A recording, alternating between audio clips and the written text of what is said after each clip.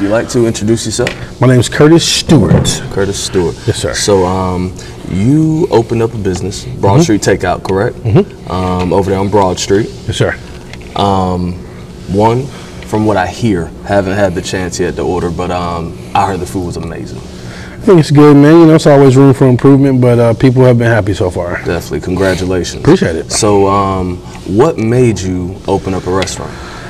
Man, you know, honestly, just being from New Bern, and then that has some historic feel to it. It had been around for some time, actually African-American owned since its existence in the 1960s. A gentleman by the name of Frank Polly used to own it, then Robbie's Rib House, and then ultimately I wound up buying it from a gentleman named William Smith, who had a restaurant in there prior to my existence called Papa Bear's. And Papa Bear's was known for his rib tips, and he used to have rib tips.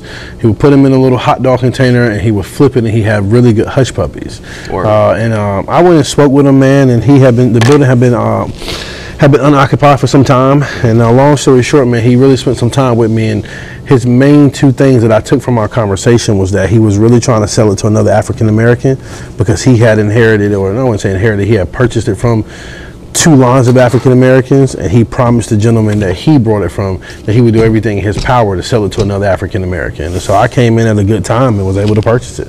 So tell me about the importance of that being black owned in the location of where it's at for the people who don't know. Yeah, well, you know, so historically that street there was African American businesses throughout the early 70s and 80s. Over time that's kind of changed, and there's been more gentrification, which I have a different philosophy on. Some of it's, you know, folks got to take care of their stuff, and some of it's people not knowing how to manage what they have. My original interest was just grabbing the building because I knew what was coming down that street. Once I got in there and started recognizing the dollars it was going to take to upfit it, I said, why don't I try this myself? So I really have no restaurant experience at all, but I was just more interested in the location and the real estate. And once I got in it, I started realizing that, hey, let me try this myself. Let me create this little takeout.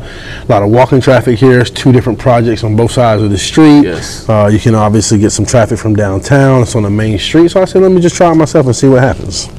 I got you. Yeah, no, definitely. That was a perfect location. Perfect location. Perfect location. Yeah. What are we eating there? What are we eating there? What do we eat there? Yeah. What do we eat at Broad Street? Yeah, what are we eating there? Oh, I'm man. definitely going.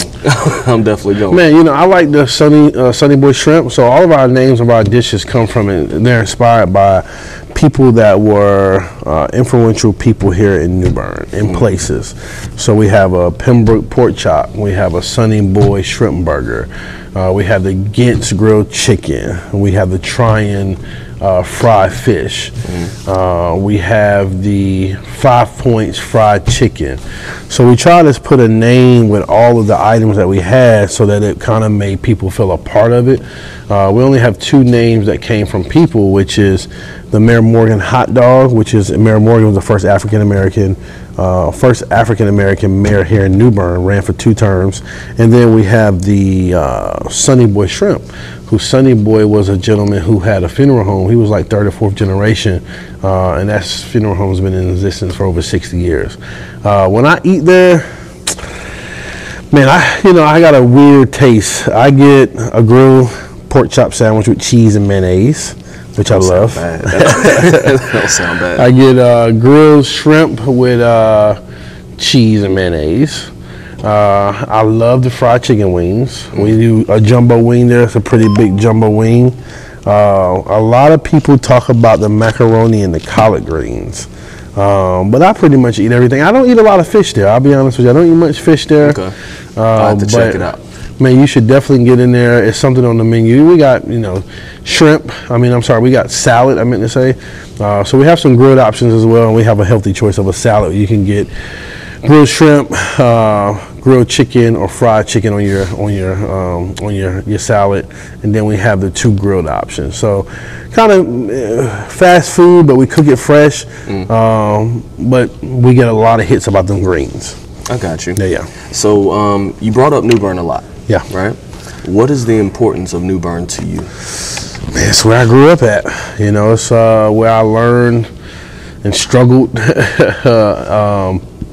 It's a place that I don't necessarily want to live.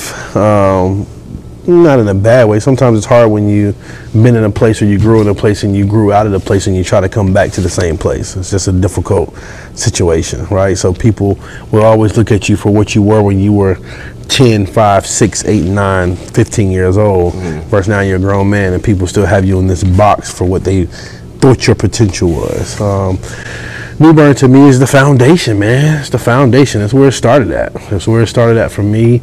Went through some very humbling times here. My mother struggled to raise me. She was in the system for all types of federal assistance, and I just had a little chance to get out of here, man. And when I got that chance, I just recognized that I couldn't look back. So I would say New Bern's the foundation. Got you.